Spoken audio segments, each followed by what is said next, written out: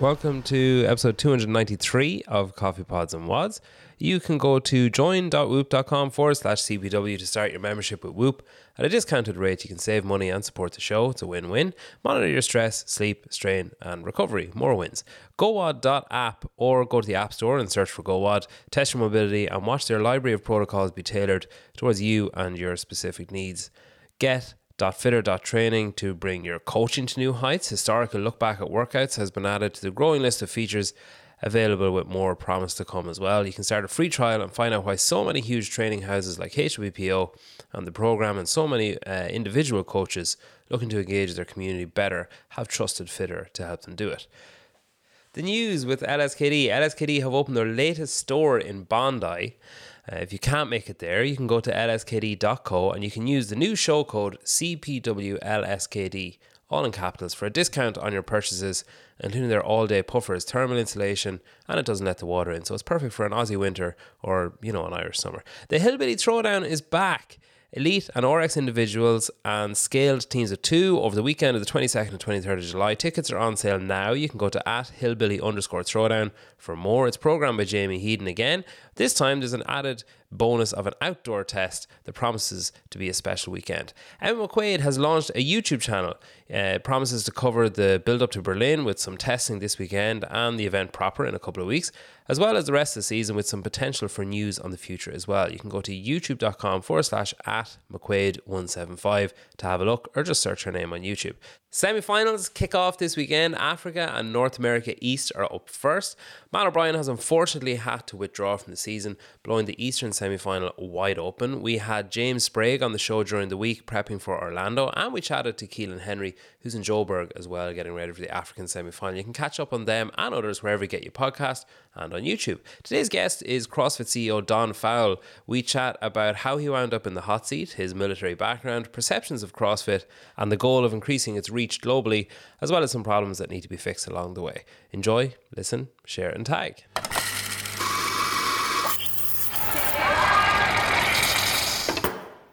Okay, live. How is that one of those Dyson air fans there? It is. Well, good pickup. I've never had someone notice that before. Are you an aficionado? No, Dyson isn't something that's in my my accountant's wheelhouse. I like my wife said to me the other day, she was like, "Oh, Dyson are bringing out a hair straighteners that's supposed to be amazing and it uses air." I was like, "Oh, of course it uses air."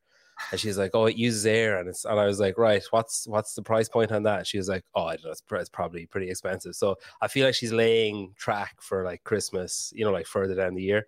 That's so right. I could just start saving now.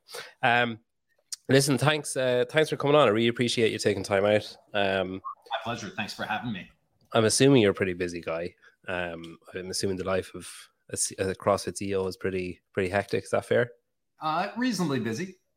How do you find it compared to, so like you were at other kind of tech-based companies? I guess you're at Google, you're at Pinterest and Facebook. How do you find it, like structure-wise and day-wise and like plate spinning-wise compared to those jobs? They were also busy, so I'd say similarly busy, and I'd just say in different ways. And there are things that I guess, to be fair, elements that are really similar and consistent, even though they're like wildly different companies. And then there are things that are fundamentally different that make this job really fun. So like my travel now, when I used to travel for Facebook, I would visit our office predominantly. So we had one in Dublin, we had one in India, had one in Texas. Now I get to travel and drop into affiliates and meet members of the community. And that's one of the best things about this job. Were you at the Dublin office of Facebook? Yeah, I actually really early opened that office. So that's cool. Yeah, so I got a chance to go over there and spend a bunch of time and look at real estate, and I got the chance to get back to Dublin about once a quarter or so. That's cool. Do you like it? Oh, I loved it. It was one of my favorite places. I had my little routine. I would stay in this little hotel down by the docks, and had the pub I would frequent, which was conveniently right on the way to work. So I enjoyed it a ton. Wow, drinking on the way to work, Don. That's next level. I mean, on the way home from work, obviously. Well, yeah. when in Rome, as they say. So. Yeah. All right, you're getting into stereotypes. We'll move on. So you, I was looking you up on LinkedIn. Um, I noticed a trend of like 9 years. So like you were from starting in military to finishing in the SEALs was 9 years, and then Google, Pinterest, and Facebook was 9 years. And I don't know. I can't, like, 9 years is such a long time. Like, obviously if you live to 90 it's not that long, but if you like for a career to start something in whatever 94, do it for 9 years and then like walk away from it completely, like something totally alien to what you're doing. Was there a reason why you didn't stick in military, or why you didn't move into like training or doing something else involved in that?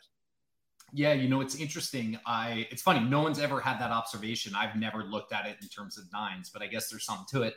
Turns out I've been doing CrossFit for 9 years at this point. Wow. Now. Okay. Let's see. Gosh, I can't quit now. So I'm going to buy the trend. Yeah, my time in the military was amazing for me. Elements of it that I'll always cherish, like got a chance to meet amazing people. And, I was super young when I went into the Marines, learned a lot about leadership things, no other organization's crazy enough to give a 21-year-old responsibility for other people. But I learned that in the Marines. I did a couple tours overseas, and I got back to the point I knew that I wasn't going to be career military. It just wasn't the right fit for me. And in military has this thing when when you're starting your career, you have very much more hands-on roles. And I love that. I love the operational roles. I love being in the fleet. I love being with Marines. And as I looked at my career, I knew that if I was going to stick around, I would have to do a mix of, operational roles, as we would call it, and administrative roles that are important as well. And for me, that just wasn't something personally that I was excited about. So when I got back from overseas the second time, it felt like this kind of perfect time to say, okay, this has been incredible, amazing life experience, time for something new. When you did move, I'm assuming that there's big differences between like military and, like attitudes in the Marines and stuff, and behaviors, and what's expected of people, and how people like engage with each other. And I guess like I have a picture in my head of it being fairly straight talking, like that there wouldn't be too much room for, like flowery language or plumossing and stuff. So when you started at Google and Pinterest and Facebook and those jobs, was there an adjustment there from what you had sort of been brought up on? Oh, big time. I mean, if you can imagine a work environment that's more different from the Marine Corps, where you're sleeping in the dirt and, lugging a rifle around. I remember showing up my first day at Google. I was an intern there, actually. And the corporate campus had ping pong tables and pool tables and snacks. I felt like I was at a carnival. And there were elements of the culture that were obviously so different. So, after spending 6 years in the Marines, I had a rich repository of 4-letter words that were like, pretty frequent in my vocabulary. And I had to work really hard to try to wean that down. And then there was an element of like culturally, the military Marine Corps was very direct, and everybody kind of opted into that. So like, it wouldn't be unusual for my boss to call me in and be like, what the F were you thinking? You screwed that up. You're an idiot. And I'd be like, you're right, I am an idiot. And I did screw that up, and I'm going to go fix it. That type of approach and language didn't necessarily vibe and work at Google. So there was a period during which I had to like really be conscious of adjusting. I'd say like the fundamentals of leadership and getting things done and being a part of an amazing team, 100% universal and transferable. But the way to integrate them in terms of the language and the approach is something I had to learn. Yeah, but even when you change job in the same industry, you get that. Like I'm a teacher and I go around. So like the thing I'm doing now at the minute is kind of what would you call it, like locum work kind of. So I'm employed by a school, but I'm on this like text panel basically. And like some schools I go to, I know that I can say certain things, and other schools I go to, I'm like, no, that's not going to vibe here. Like they won't get that joke, or they won't get what I'm talking about, or whatever. Yeah, it is like people are weird. The CrossFit opportunity then, like how did that come across your desk? Like how did the conversations around that start? Yeah. So, I've been doing CrossFit for about 9 years now. And so I've been in the community. It has been, really transformative for me. About a year ago now, somewhere around a year ago now, I had a friend of mine, good friend of mine, who called me and said, "Hey, I've heard CrossFit's looking for a CEO." I had wrapped up my previous job. I was thinking about what was next. He knew I was thinking about it, and he said, "Hey, are you interested in learning more?" And so that he connected me with there was a recruiting firm that the board had hired to source the role, and so he made the connection, and that was the start of it. So you were like what, 8 years ish doing CrossFit then at that stage? Correct. Like, so it was a bit of a kind of dumpster fire, like compared to its peak of like, operational success where everything is going really well. Like there was a lot of fires to be put out. You had like, Greg was gone, it was bought out. There was, community differences with the decisions that were being made, and the CEO was stepping down or back or sideways or whatever. And then, like, I guess my main question is like, why would you touch it? Like, would it not have been so much easier to just be like, are you interested? To be like, actually, I've just done a quick Google and no, I'm okay, thanks. It's funny. I as I was talking to folks, before taking the job, I reached out I had trained at Jason Khalipa's gym for a long time. And so I called Jason and said, "Hey, can I pick your brain? And what do you think?" And I talked to a number of other folks, and a lot of folks who I talked to said, "Cool, but why would you take that job?" And, folks who knew what was going on in the community and knew how many challenges there were. And, I'll be honest, it's probably two things. Like, one, I had this just like very personal, deep love for CrossFit, and, the impact it had on me, and being a part of these different gyms where, we've all seen it, right? Like, you see how CrossFit changes people's lives. And I even at that point had just huge conviction that, gosh, as amazing as this is, it can and should be so much bigger. Because there are, like, for every person that's in a gym, there are 30, 50, 100 who have not yet discovered it, who's like, could be changed if we can figure it out. So to me, that was really motivating and really exciting. And the second part of it is, honestly, like, I probably just a little bit of a glutton for punishment. Like, I like hard stuff. And Marine Corps was hard, really hard. I started in the infantry, and I tried to go to this, I went to this force reconnaissance unit. And part of that was because it was hard. I was like, I don't know if I can do that or not. I don't know. But I know in trying, I'll be better for it. And I'll see if I can find my limit. And so I was, for me, this opportunity, like, I wasn't in some way that the challenge and the difficulty was part of the attraction, and thinking, gosh, we can, if I could look back and be lucky enough to be a part of a team that could take something that was so amazing and went through such a hard patch and tell the story of the next chapter, what a special opportunity that would be. One of the things that you said, like kind of early doors when you took over, the number 30 million was kind of bandied around. Yeah. And I'm not sure if it was you or might have been Daniel Shafi or someone said, like, someone at every dinner table basically was kind of the aim. Like, I was kind of curious, like, I suppose the three kind of things that come to mind with that would be like, why 30 million?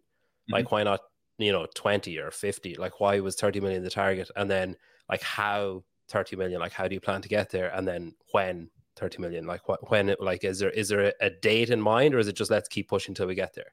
Yeah. So, when I started in August, the first thing for me was just, doing a lot of listening and a lot of asking questions inside the company, outside the company, I had my own point of view as a member of the community, but there's so much I needed to learn. And what became really clear, honestly, within the first few days, was how much of a desire there was for a North Star, like a vision, a strategy. Like, so many people saying, gosh, we love CrossFit, inside the company, outside the company. We want to help. But we need to understand where you're going. so we can align around it. And so one of the first things that we started on as a team after going through the learning process was, okay, what's the vision? Not this year, like far enough out so that, we've got the opportunity to build something, build real momentum here. And so we picked 2030. Why 2030? It's far enough out, to force us to do some real meaningful work. And it's a nice round number. Candidly, that was part of it. So 7 years. Okay, where do we want to be in 7 years? And so the first question then was, what is the most, if we're going to, tell a story of what success looks like in 2030, where do we start? What is the first thing that we say? And it started with the number of people whose lives have been changed through CrossFit. That's it. That's the North Star. And by the way, if we achieve that, everything else is good. It's good for affiliate owners. It's good for coaches. It's good for us. It's good for partners. And so, that led to then, okay, what is a meaningful, aggressive goal? So we looked at where we were. We don't have great data on this, candidly. We actually don't know exactly how big our ecosystem is today. But, we estimated between folks who are in affiliates, maybe doing CrossFit at home in a garage, there's somewhere between 2 and 3 million people. So we took the upper bound and I said, let's 10x that. Like, organic growth won't get there. Like, our current path will not get us there. It's going to force us to do things that are really meaningful. And let's pick a number that is really aggressive, but also achievable. And so, we picked 10x. Is it perfectly scientific? No. But I'll say if we can get to 30 million, and I'm confident we can, holy cow, we'll be on an incredible trajectory. And I think, by the way, our addressable market, if we describe it that way, the number of people who we could touch, I think it's so much bigger than that. But getting to 30 million is going to force us to solve tackle some meaningful problems and challenges along the way. And so that's how we got to 30. Say of the 30 you're talking about, like, you're not talking about members in affiliates. You're talking about, like, obviously some of that 30 will be members in affiliates. Some will be coaches. Some will be like people who, like, I do CrossFit at home. So like, yep, I'd be included in that. Yes. Are you looking to get those people? Are you looking to get like friends of current people or family of current people who are involved? Or are you looking at getting like people who are doing whatever, F45 or powerlifting? Like, what's your kind of, who's on your radar for that? Yeah. So when we talk about who is our addressable market, who's CrossFit for? Are you still there? Okay. Yeah. Sorry, my computer went out for a second. So if we think about who CrossFit's for, we really start with this notion. And actually, Greg Glassman said it, CrossFit's for anyone, but it's not for everyone. And I think what he meant by that was it's a mentality. It's not your age. It's not your gender. It's not your current level of fitness. Actually, it's, are you willing to put in the work and be a part of this community? And so, we start with that.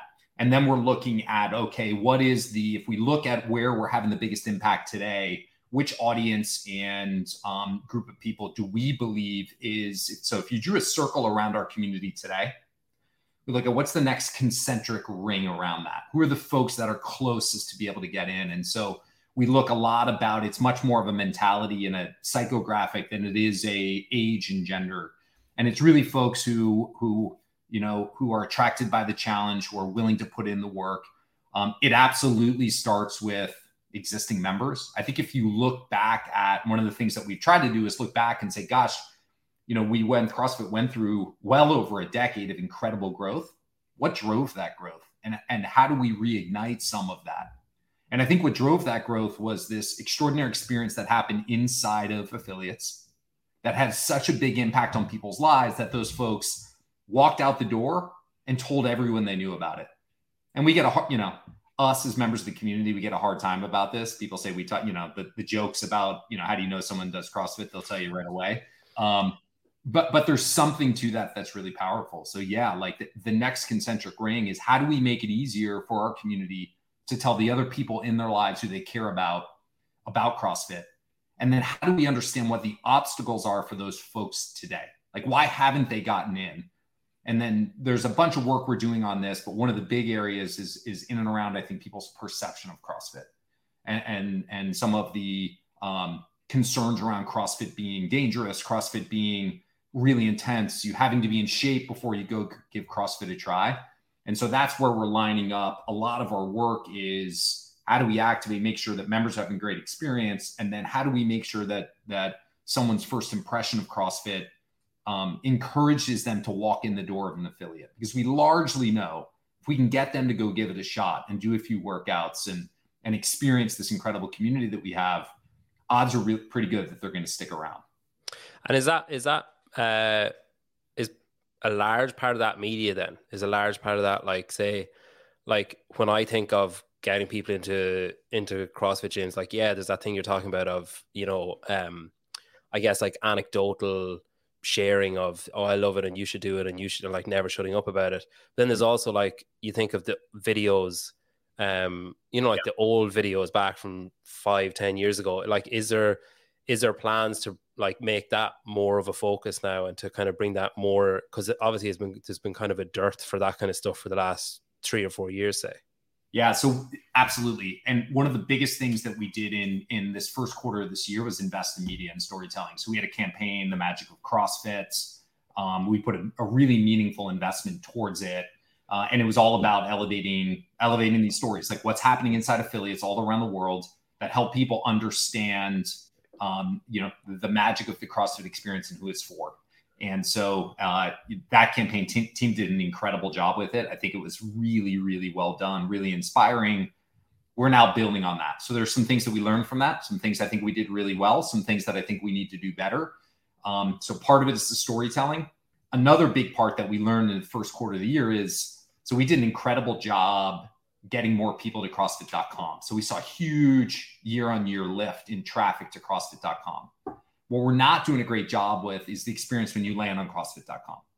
So that's where we're shifting our focus now to make sure, hey, if you're someone who maybe came across that piece of media on a social channel, came to CrossFit.com because you're curious, but you still have some reservations, how do we get you through from interested and curious to convicted and ready to give it a shot? So we're now investing in that on-site experience and the handoff to an affiliate, so that we can convert more of those curious into people who are actually doing workouts. So we're trying to build on that now going into this quarter and the rest of the year. And then you'll continue to see more and more media from us that is really aimed at changing those perceptions and getting people into affiliates. Is the media, is that largely contracted work? Is that largely like outside or internal? So we do a mix. We do some of it contracted. So we have an incredible partner, Hamilton Rhodes, who does a bunch of work for us. They're extraordinary. And then we do a bunch of it internally as well. And it's probably best said that it's a partnership between our team and partners who do that exceptional work. Of, like, say, if you take the HQ employees as like 100, of that 100, how many, like, is it a requirement that you do CrossFit? Is it a requirement that you have done it, that you train on site, that you are a member somewhere? Is there any thoughts behind doing something like that, or is that too restrictive, do you think? No. So what I will say is it a requirement that you do CrossFit? Yes. Is it a requirement that you have done it before you start? Not necessarily. So we have and we'll continue to hire people who have a real passion for fitness and for whom CrossFit could be life-changing, but for whatever reason haven't experienced it yet. Once they start, so we actually have started, everyone on our team goes through and gets their L1. So that's a requirement. Yep. I think that's a fantastic thing. And then everyone on the team is, part of they either do CrossFit at home or they do CrossFit in an affiliate. But I think it's really actually important for us. We need people inside who are in the shoes, I think, of the people who could be a fit but haven't discovered it yet. I think that perspective is important for us. You mentioned there that you took over and you kind of started looking at goals and you set out your markers and stuff. Was part of that, like, say, for your what, like 9 months ish now? Right. There's another 9. When you, like, was part of the kind of agreement that you made either like verbalized out loud or just internally in your head, like, okay, I'm just going to watch for, because a lot of people come into that role and just clean house and just straight away be like, you're gone, and bring in their own people. Was part of it just, I'm just going to watch, see what happens, and then see what needs to be patched up, what needs to be fixed, what needs to be gotten rid of? Yeah, 100%. I mean, that was I have been through in my career this enough times to know that you only know so much before you join an organization. And if you really want to make good decisions, you've got to take the time, I think, to understand context and understand what's happening. And, I knew a little bit about CrossFit, having been a member of the community. I certainly didn't know a heck of a lot about the business, about, what was happening on the team. So very deliberately, and what I communicated to our board was, hey, the first phase is about learning. And again, I bring in a point of view, and I actually put together the board asked me to put together a plan. What would you do? I was like, gosh, this is like, I have such limited context, but I came in with a plan, knowing that plan was going to change unless I happened to get, unbelievably lucky. But I came in with a point of view, and then I spent the first couple months just meeting with people and asking a lot of questions. And then as a leadership team, we started saying, okay, we are going to, here's where we're going to be by X date.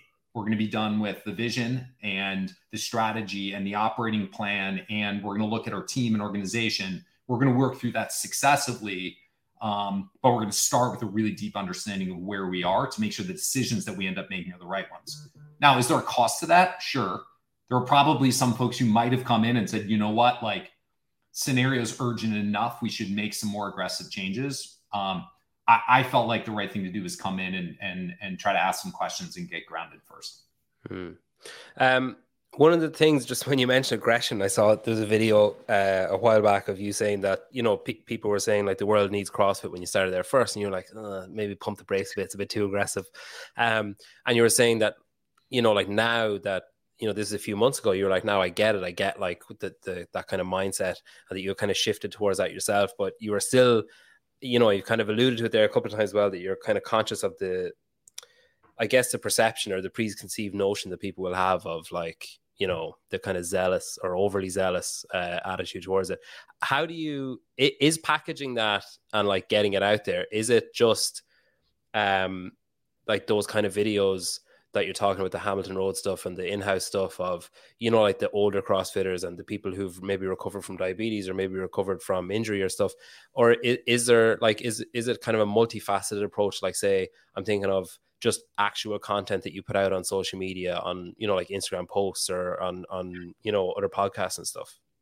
I think it's without question the latter. It's without question, it has to be a multifaceted approach. And we look, at the end of the day, I think what we have to start with here is really being clear in what the outcomes are that we're trying to achieve.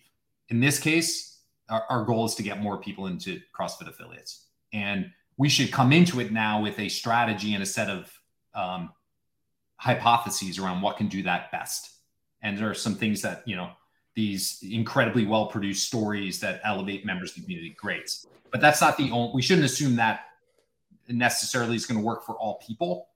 And so we have to be willing to, one of the things that we're really trying to work on culturally is making sure that we're coming in and we're able to validate and stress test our assumptions around things. Great. That story looks, you and I can watch a video and say it's the perfect story. At the end of the day, what's going to tell us whether or not it's working is if we can measure and track how that story gets people to walk in the front door of an affiliate. And we should be open about the different types of things that we should try and experiment with. So, for example, a lot of that media that we've done historically is incredibly well produced, really, really compelling, tends to be a little bit longer form. We should also experiment with scrappier, shorter form formats that are easier to produce, that potentially we can leverage from folks in the community who do this work already, and that may end up working better in some channels and for some members of the community. So we are going to and should be willing to try a bunch of things, and we need to make sure that we're in a place where we can evaluate the effectiveness of what we're working on and then lean into what works best. Like, I don't want to get out of line, but like, I do feel like something that's maybe lacking from, certainly from my perspective. And like, I think there's been a lot of disappointment. I mean, I got mine, so I don't really care, but there's been a lot of disappointment from photographers and videographers and stuff around semifinals and not getting access and stuff. And one of the things that I kind of thought of was, I feel like it would be a much easier pill to swallow, certainly from where I'm sitting, if CrossFit as an organization took hold of all of the free content that they have access to from people who host podcasts, make videos, make content, and use it and show it and share it and like hat tip the people who created it and stuff. And like, because I think there is a perception, like, I think I speak for a lot of people. I don't know, maybe I'm wrong, but like there is a perception that it's kind of like there's a high tower, and if you're not in it, you're not in it. And it's like there's like outside media or outside videographer, photographer, or whatever. And I do feel like there is a lot of quality, like seriously high quality content that people are making for free, like just because they love it. And there doesn't, historically anyway, there doesn't seem to be any kind of like, hey, well done, we really appreciate that you're doing that, and let's share it on our 1 million+ channel to rise some ships. Yeah.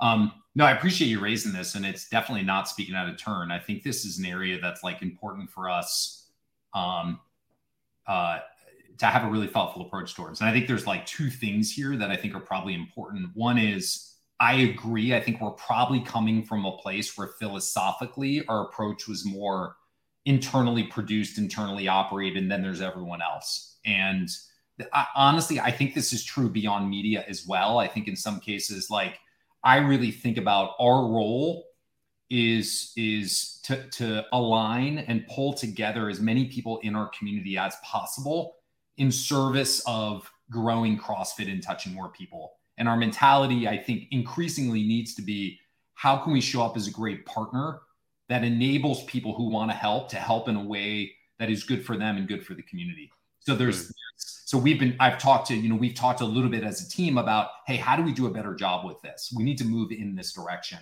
And we're not, I'll say we're not fully there yet. Like we're still working kind of through this. I think the second piece, which is probably relevant, and I'm a little further from the details, so forgive me if I speak out of turn on this, but there's also a practical, logistical element to it, which is, okay, even if we wanted to do that tomorrow, how do we shift from a place where we're doing a lot of our own production and distribution to a place where we can actually manage and identify and distribute content that's being created by other folks in the ecosystem, and do it in a way that feels scalable and high quality, et cetera. There is a pragmatic matter of actually executing on that I think is probably going to take us some time. And sometimes there are constraints. Like, one of the hard things that we have to figure out is, we have a lot of our live events, we have limited real estate where we can put photographers and videographers, et cetera. And we have to figure out and make choices. What's the best distribution of that real estate that serves I think the decision should be what serves the community best. That should be our North Star.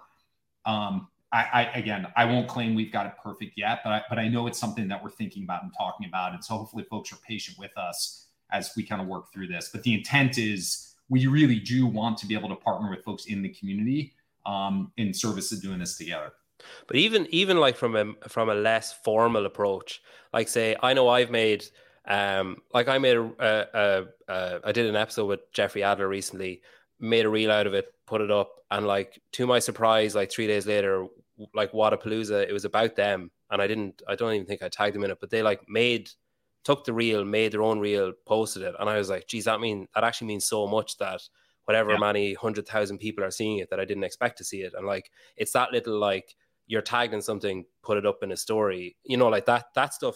To people like me, like, that stuff is like, you can't even describe in words how much of a, like, not that I need it, but how much of a pat on the back it will be to be like, hey, you're doing good, like, keep doing it, because it matters. And I think especially when there's so many of us that are doing it like pro bono, basically, that, like that's all it really takes, just to be like, yeah, you're part of it and it's cool. But yeah, the semi-finals thing. So I was curious.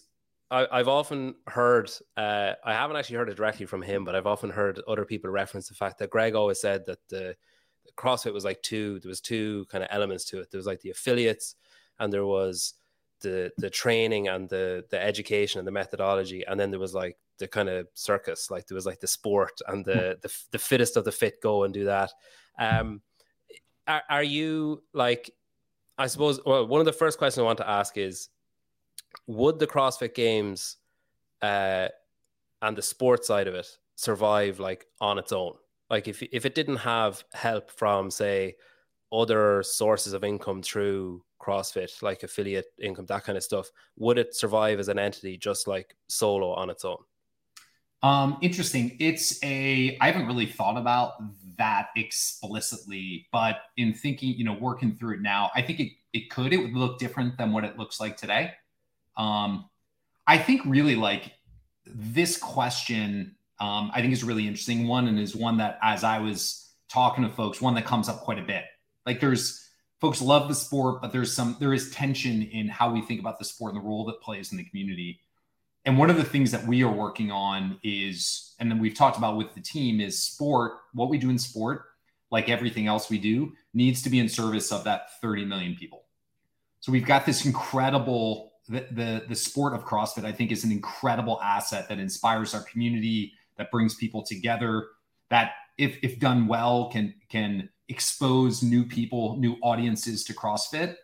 But it's also something that I think we have to be thoughtful, because there also with it comes some risks if we're not careful, right? So if you're sitting at home and the first exposure you have to CrossFit is watching one of our elite athletes lift an ungodly amount of weight over his or her head, that actually could be interesting, but maybe intimidating for you. So what we're trying to work on is the long-term strategy for us is, how do we make sure that we are leveraging sport in a way that grows the overall pie, grows the audience, grows the number of people doing CrossFit, grows the overall size of the community. If we can do that, I think that's good for everyone. That's good for our athletes. It's good for sport itself, and it's good for affiliates. And the question in the meantime then is, how do we run it in a way that's thoughtful? And sport is, especially the in-person events, are really hard to run. They're logistically complex. They're super expensive. There are dynamics of our sport that are uniquely challenging through that lens. And so we got to be really thoughtful about how we execute it in service of that goal. So the semifinals then, like one of the most kind of recent things to come out is that, say 2 of the 7 events won't be live streamed. And I think initially my immediate thought was driving ticket sales. That's what they're after, is they're trying to get more people to say, oh, I'll go, rather than to see the whole thing, I'll go. Which, I thought that, and I was like, bit harsh. Like if you're in, like south of France and you have to go to Germany or whatever. Is that the logic behind it? Is it like, is there something else? Is there something like people don't know? The dominant driver actually is what we did there is we looked at, so in aggregate, the semis are, logistically intensive and really expensive to put on. And as we looked at the overall experience, we looked at actually the number of views that we traditionally get against those events. And when we looked at it and looked at just the return of investment there versus other areas where we can, augment the experience, it was really about an area that looked like viewership was relatively low traditionally for those, and the incremental cost of it we didn't feel like was the right return. Like those type of events, is that like the type of tests, or like semifinal? It was a combination of, I think, and I'll let kind of Justin and team, we can follow up on this here, but I think it was probably both where they fall in the programming, like what day, and when, and then part of it also is we are running 2 floors, and part of it is they are on a second floor, and so having multiple crews cover multiple floors to be able to do streaming capture was kind of a meaningful additional investment. Yeah, that's fair.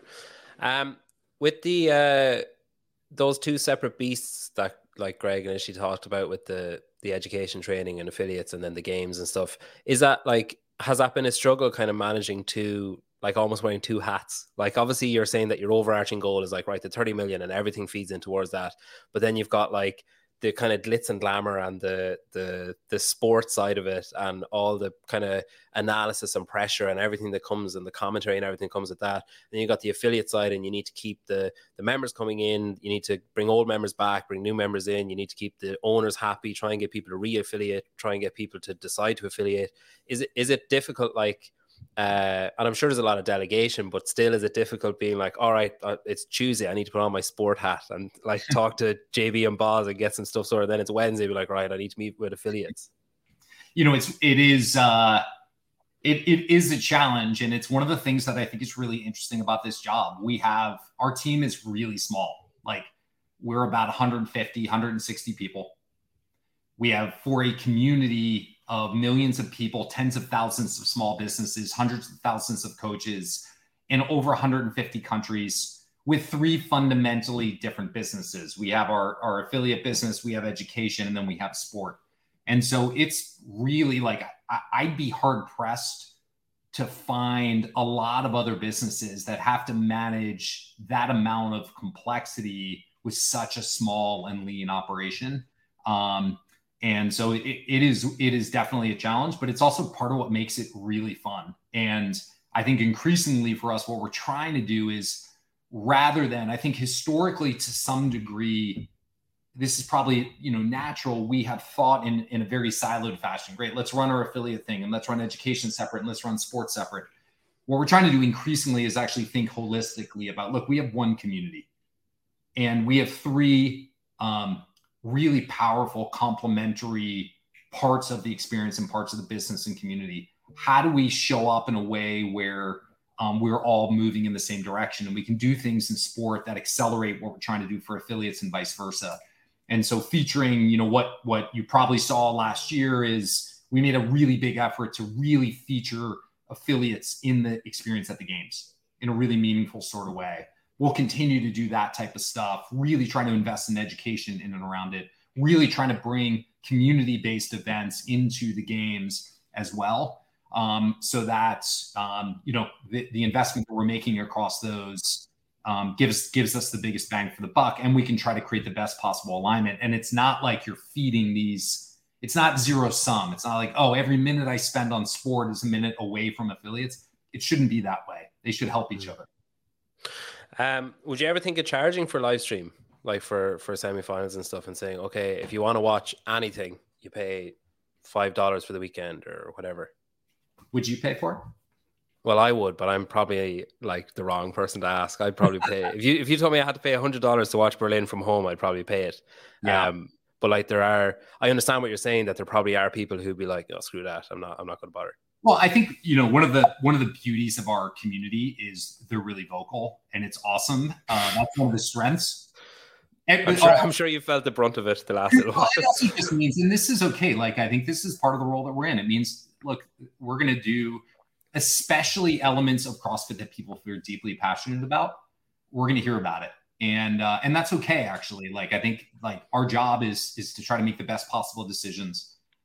We're not going to make decisions in a lot of cases. Like, if we try to make decisions that everyone likes, we're going to fail and we're going to get nothing done. So we have to be willing, I think, to take some risks. On this decision, this is why we've spent so much time on articulating what success is for us, what matters most. For us, what matters most is growing the number of people in our community. And so through that lens, if we think about that, then sports job is to expose as many people around the world as possible to CrossFit to try to get them into an affiliate. And if that's sports job, then thinking about something like pricing should be, what impact does charging for access to semis or games, what impact will that have on reaching new people? In that case, it probably means that we reach fewer people and we have a smaller impact in growing the ecosystem. So that doesn't mean we wouldn't experiment with it, but that's something I would really want to make sure we understood. Gosh, yeah, we might be able to make some more money, but if our goal is to evangelize CrossFit and get more people into the community, this is going to probably make that harder to do. So the I guess recent news out of CrossFit, you mentioned that you have kind of a lean team and it got leaner like a few weeks ago.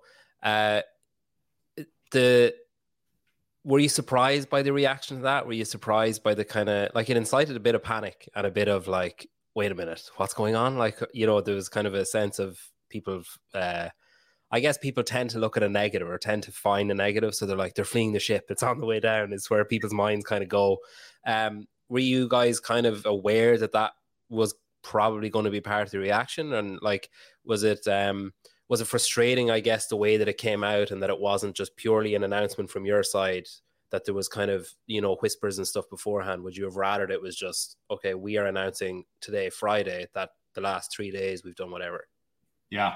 I'd say I'm not, largely looking back, I'm not surprised by the reaction. And, I think, again, we know what we do is is looked at throughout the community, and we know people care about it. And I think our job is, in cases like this, first, like, let's make the best decision for CrossFit HQ and for the community. And then our job is to try to do our best to communicate it in a way where we can be transparent and clear and make sure people take away from it the right messages. We knew this was going to get out quickly, for sure. We knew it was going to get out within a matter of hours from us talking to folks on our team. We have a really small, tight-knit community. And so we were prepared for that. And look, I'd say in any case like this, it's I think at this point, CrossFit's not the only company who is looking at these types of things, right? Like, you look around, especially, I live in Silicon Valley. Some of the most profitable, successful companies in the world are going through the exact same thing. And so from a timing perspective, we felt like this is something that is appropriate for us to take a look at. In terms of the reaction, most of what I heard from folks, generally, not 100%, I don't think people get it. I think, it's a bummer. It's sad, for sure. Like, we have, incredible people on our team who did so much for CrossFit, who are, that this impacted. But at the same time, definitely convicted it's the right thing for us. HQ, we're in a really, really strong position. We're going to, part of this is making sure we're in a position to be able to make some big bets and investments and things that we're working on right now. So look, by and large, we knew that it was going to cause some questions. We know that some folks were going to be concerned. I generally look and feel good that we were able to kind of communicate the intent around it in a pretty transparent sort of way. I was listening to Taylor South was talking recently, and he said kind of a throwaway comment where someone asked him something. I think it was Savannah asked him something about affiliates, or he asked JR or something, and Taylor said, well, there's 50 affiliates in Charlotte. And I was like, geez, like 50 in one area, which seems common in the States. And I think, like, you talk about that growth and the growth of the sport and the growth of the methodology and stuff and the amount of people that are coming in. And like, I've noticed since I've started following the sport and stuff that it is very, like, say, US centric, and the maybe affiliate messaging and like all that kind of stuff is kind of US centric, because that is your largest market. It's like there's more people there, there's more affiliates there and stuff. But is part of that the bets that you're talking about laying, or the things that you're looking to invest in, is part of that like more of an international kind of vibe of like maybe something in Europe, something like trying to grow the number of affiliates abroad, or trying to reach the people that are abroad, I guess? Yeah. So we are today, if we look at where we are, roughly 65% of our affiliates, and probably close to that in terms of members, are outside the US. So, okay. So we have more people outside the US now than in. But you're 100% right. We do not yet operate as the type of international business and company that we are. We're not where we need to be yet. And so some of this is the complexity of figuring out how to deliver an experience in 150 countries with different languages. But part of it is us playing catch up. And so we are, moving in a direction where we can do a better job of making sure that what we do is localized, the product experience, things are translated. We have a presence on the ground in markets around the world. So that is a shift that we are starting to make. It's going to take us some time, candidly, to get there, but that's definitely a focus. In terms of kind of zooming out and looking at overall goals, what I would say is most of our growth right now is coming internationally. Western Europe, parts of Asia are growing really quickly, and that'll continue to be the case for us. We're looking at some big markets where we have not yet seen really, really meaningful growth. So thinking about, how do we drive growth in India? How do we drive growth in China? How do we drive growth in large parts of Latin America, South America? So that's definitely a part of what we're looking at in service of those goals. And then in our more mature markets like the US, it's a slightly different focus. I'd say in the US, our predominant focus isn't more affiliates, it's stronger, healthier affiliates. And so when we talk to a lot of affiliate owners now, and ask them about, hey, the 50 affiliates in Charlotte, or take another market like that, we're really trying to focus on, we want to make sure we can best serve and support our community. Doing so is now all about making sure our affiliates themselves are really strong, sustainable businesses that can invest in an incredible member experience. And so the focus is less on more affiliates and more on a stronger, stable existing set of affiliates. And that doesn't mean we won't have new affiliates. Of course we will. It's just a focus. And is that like making CAP available as part of the affiliation, that kind of stuff? That's right. There's a number of things we're working on. So CAP is a part of it. So, hey, how do we better support our affiliate owners? We're doing some work now around the business side of running an affiliate. It's not something traditionally that we've done a lot of. Most of our focus has been on the coaching side, but we know that, for a successful affiliate, you need to deliver great coaching and run a really good small business. And so we're doing more work on that front as well. We're partnering with folks in the community like Two Brain, like Best Hour, who do a great job on this. We want to work with them to provide more affiliates access to the work that they do. That's good. Yeah, I like that. Those kind of businesses that are out there, like you mentioned, Two Brain and Best Hour, and like obviously, Rogue have done okay for themselves, I guess. But like, there's those kind of businesses that have kind of started to sprout up and stuff, and there's a lot of tech companies that are around, like maybe timetabling or logging workouts and stuff. Is there like any kind of inclination from CrossFit itself to start saying, okay, well, we need to do an app that's you can book your slot and track your workouts as well, or we know what the community need because we are in the community, so now we need to start servicing that rather than letting other companies like sprout up and do that themselves? Or is it more a case of like, yeah, the more the merrier, like you're taking stuff off our plate and servicing the people that we want to help? So I think in the very long run, it's a little bit of both.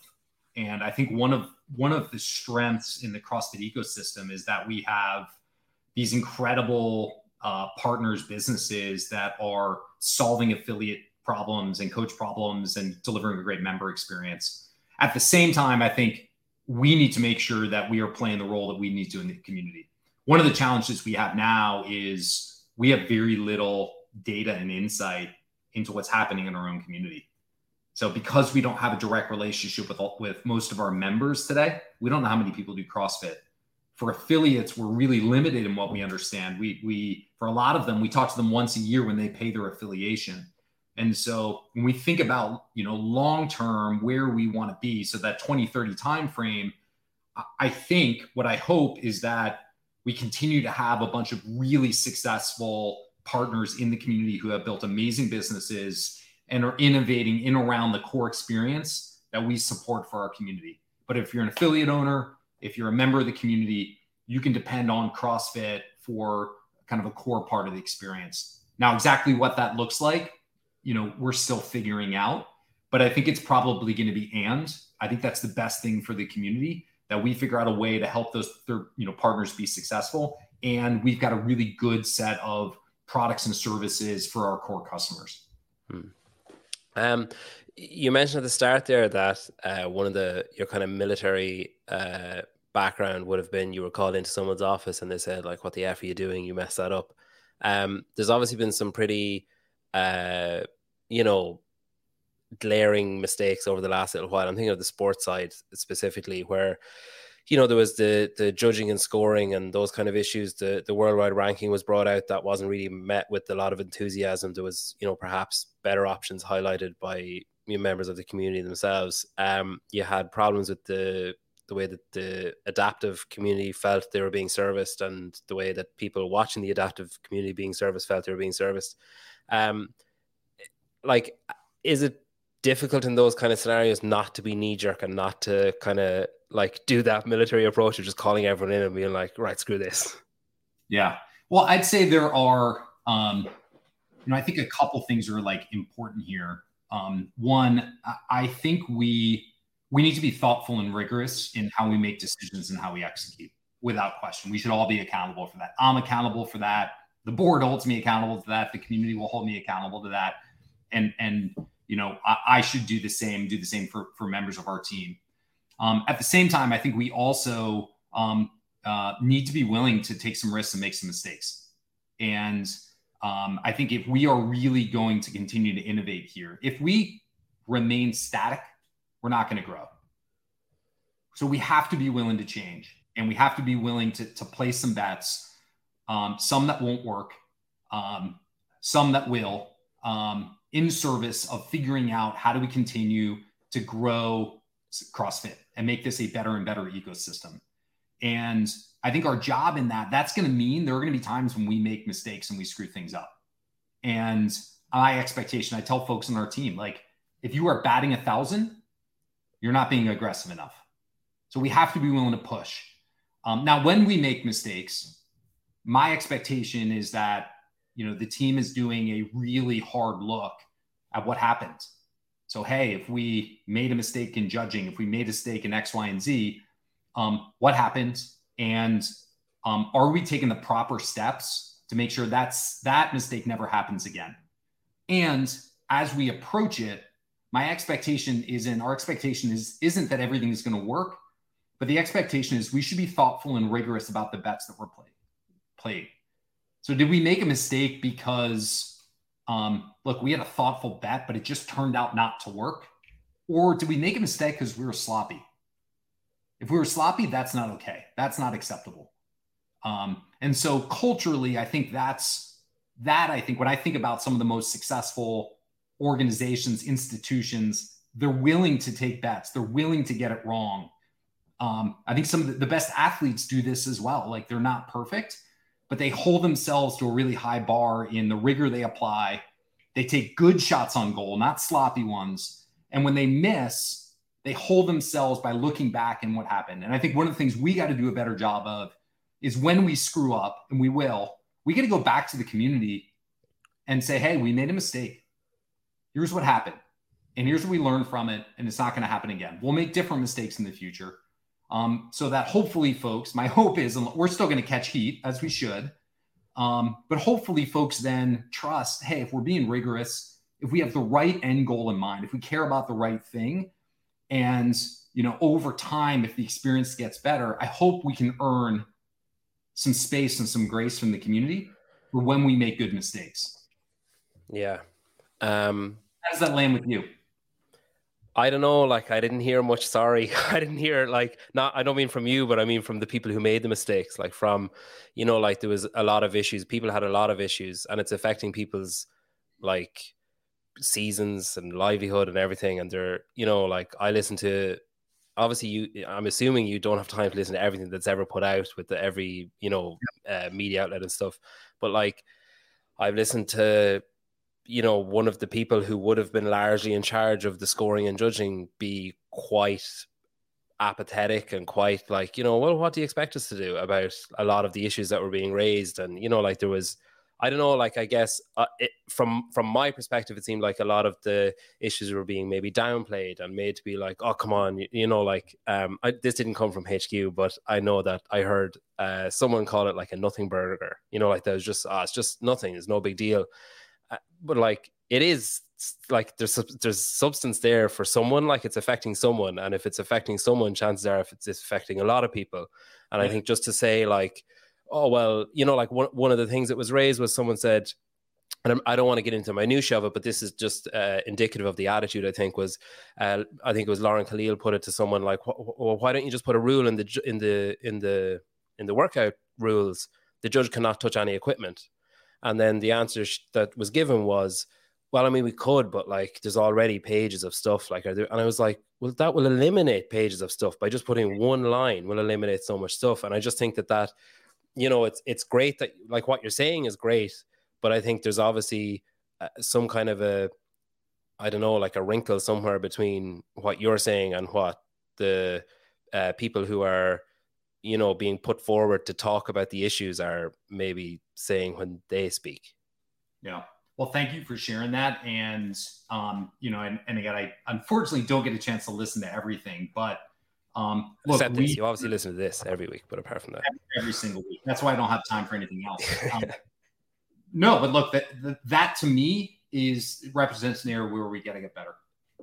Yeah. And again, if the impression you or anyone else leaves with is that we are being defensive, that we are not acknowledging when we make mistakes, it works against us. I really hope if we try to take the position of we're going to be perfect and everything we do is right, we're screwed. Because it's impossible. Like I think the position we have to take is we're going to do the best we can to serve and support this community. We're going to make the best decisions we can. A lot of them are hard, but that's on us. That's our role. And when we make mistakes, we'll own it. Yeah. That's it. We'll stop. Obviously we're in the middle of the game season and we have semifinals are kicking off. Are you going to any multiple all semifinals? Well, obviously you can't going go to Pasadena in Berlin. Oh, okay. I'll see you in Berlin then. That's cool. So one of the kind of narratives that I saw spun around the layoffs was a lot of people were saying like, on semifinals is only weeks away. And I was kind of looking at the list of like people who are being laid off. And I was like, not involved. Like there was a lot of people who were kind of maybe on the fringe of being involved in the semifinals or like the game season itself. Is that like a point of frustration where, you know, you make a decision and it's a hard decision to make and it's obviously going to be talked about, but that people lean towards that side of things and say like that CrossFit is just the games or that CrossFit is just the sport? Because obviously like you're saying that you have historically had those three separate silos, you want to make them one, but I guess if one of the silos is massive and it has a huge spotlight on it, it's tricky for the other two, I guess. Yeah, so first I'd say actually our team that supports sport directly is really small relative to it. I think most people would be shocked at how small the team is. Now we do a lot of work with volunteers and partners who help us, but it's not like the sport team is 90% of the business. Actually, it's a relatively small piece. And when we go through, when we looked at the decisions we were making around the team and the organization, what we looked at every single team, we looked at every single role, and we really worked backwards from, okay, what are our goals? What does it take for us to be able to execute that? And every single team we made changes on. Are they perfectly proportionate? No, because that wasn't the right thing for the business. Does that introduce some degree of like, well, this team got unfair? Yeah, look, that's a little bit of a risk, but I think that's where it's on us, as leadership to build trust in people that we're making the right decisions for the business. There's no agenda. The only agenda is putting our team in a position to have the biggest possible impact against these goals that we've communicated externally. We won't get it perfectly right again, but we're going to do the best we can. And then if folks have questions about it, they can ask and we'll be transparent. So, so like obviously last year there was big changes to the sport with semifinals and, like the open quarterfinal, semifinals, games, and the way that the season was structured. And, there was kind of a commitment put that like, okay, things might change, but they're not going to change as drastically as they have changed in the past. We're not going to, suddenly revert back to sanctionals or, whatever. And it's kind of, I guess now is a lot closer to the old system of regionals, but with more of a funnel or an extra step, I guess, to funnel through. Is there, obviously with the layoffs and those kind of changes to the company in general, can we expect similar or some kind of change with the sports side of things? And were you kind of saying like, all right, I'm going to change, like, we've identified changes we need to make in these two silos and we'll leave that one alone because we're right in the middle. Like there's no, like it'd be a bit harsh to do it now or upset the apple cart too much to do it now. So we'll wait until August and then we'll assess how did the whole season go from start to finish and are there things we need to change in that? Yeah. So I think at, starting point at a really high level, like I think what we got to figure out here is how we balance, there's a real cost to change. And we know it's really impactful for athletes. It's impactful for our partners. It's impactful for folks who run third-party events. It's impactful for the media. It's impactful for our team. So we have to be really thoughtful about that. On the flip side, I think we've got to be able to take a hard look at every year, every season and say, hey, what's working really well and what's not?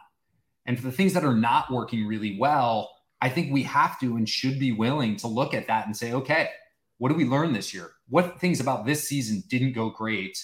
And what are the adjustments that we should think about moving forward to elevate them? And then just weigh in that, be really thoughtful. The bang for the buck has to be significant enough to outweigh the cost of the change. And so I think it would be dumb for me to say, irresponsible to say things are never going to change and also say everything's going to change.